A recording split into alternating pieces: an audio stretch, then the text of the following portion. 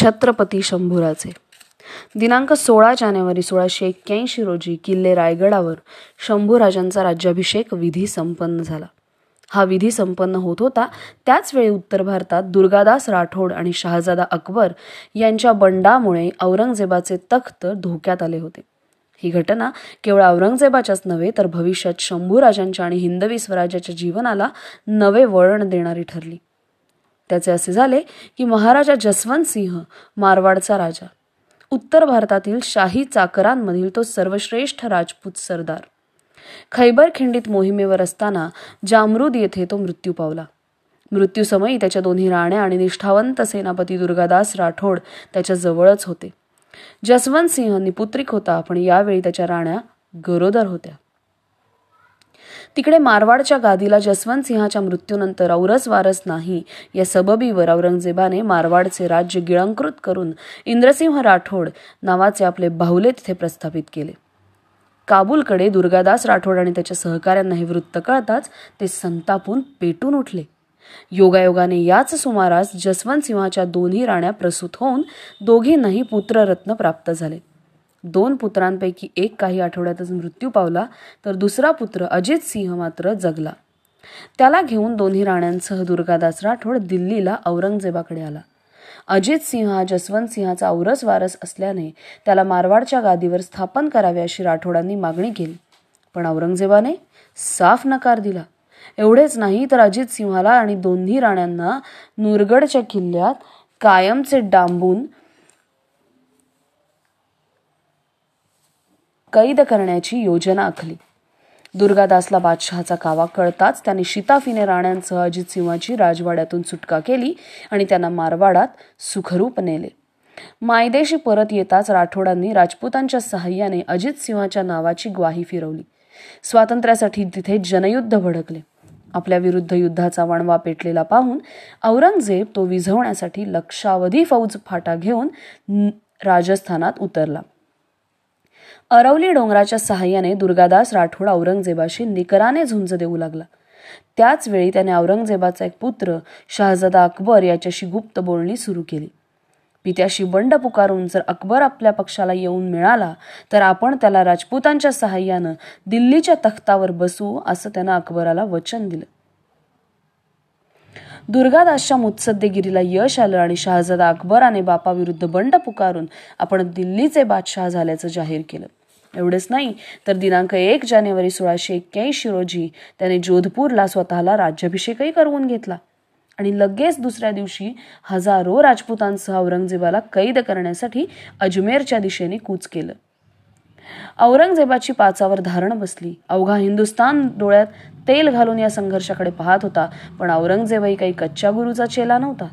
त्याने धूर्तपणे ऐनवेळी राजपुतांच्या मनात गोंधळ निर्माण करून अकबराचे बंड उधळून लावले. औरंगजेबाच्या बनावाला बळी पडलेले राजपूत पळून गेले. अकबर एकाकी पडला.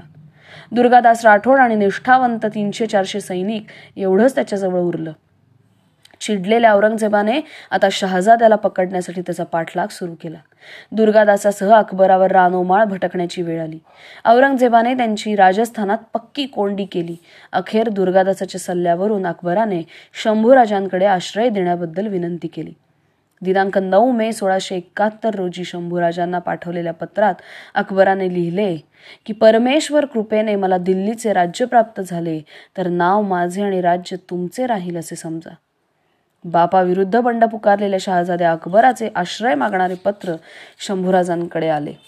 दिल्लीचे तख्त आपल्या हाताखाली आणण्याची दुर्मिळ संधी या निमित्ताने चालून आली होती, पण शहाजाद्याच्या मैत्रीची पक्की खात्री पटल्याशिवाय एकदम पाठिंबा देणे उचित ठरले नसते.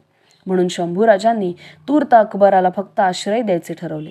त्यानुसार तो दुर्गादासासह नाशिक त्र्यंबकेश्वर मार्गे कोकणात उतरला.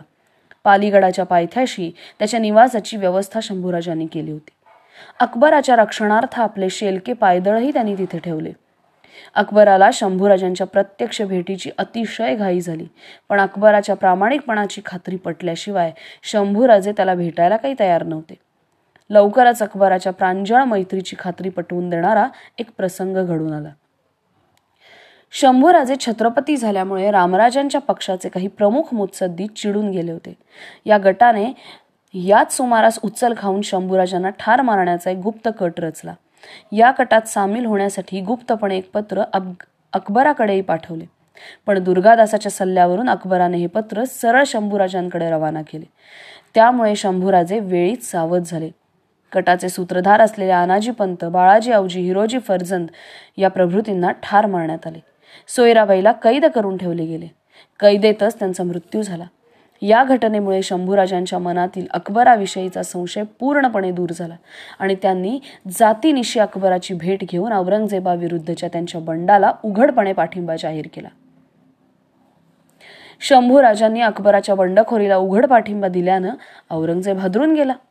यावेळी त्याचा मुक्काम बऱ्हाणपूरला होता. शंभूराजांचे अनुकरण करून जर इतर राज्यांनीही अकबराला सक्रिय पाठिंबा दिला तर आपला सर्वनाश अटळ आहे हे औरंगजेबानं पक्क हेरलं. अशा स्थितीत इतर कोणी अकबराच्या बाजूकडे वळण्यापूर्वीच तातडीने दक्षिणेत कूच करून शंभूराजांसह अकबरास कायमचं बुडवलं पाहिजे असा विचार करून औरंगजेब निर्धारपूर्वक हिंदवी स्वराज्यावर चालून आला.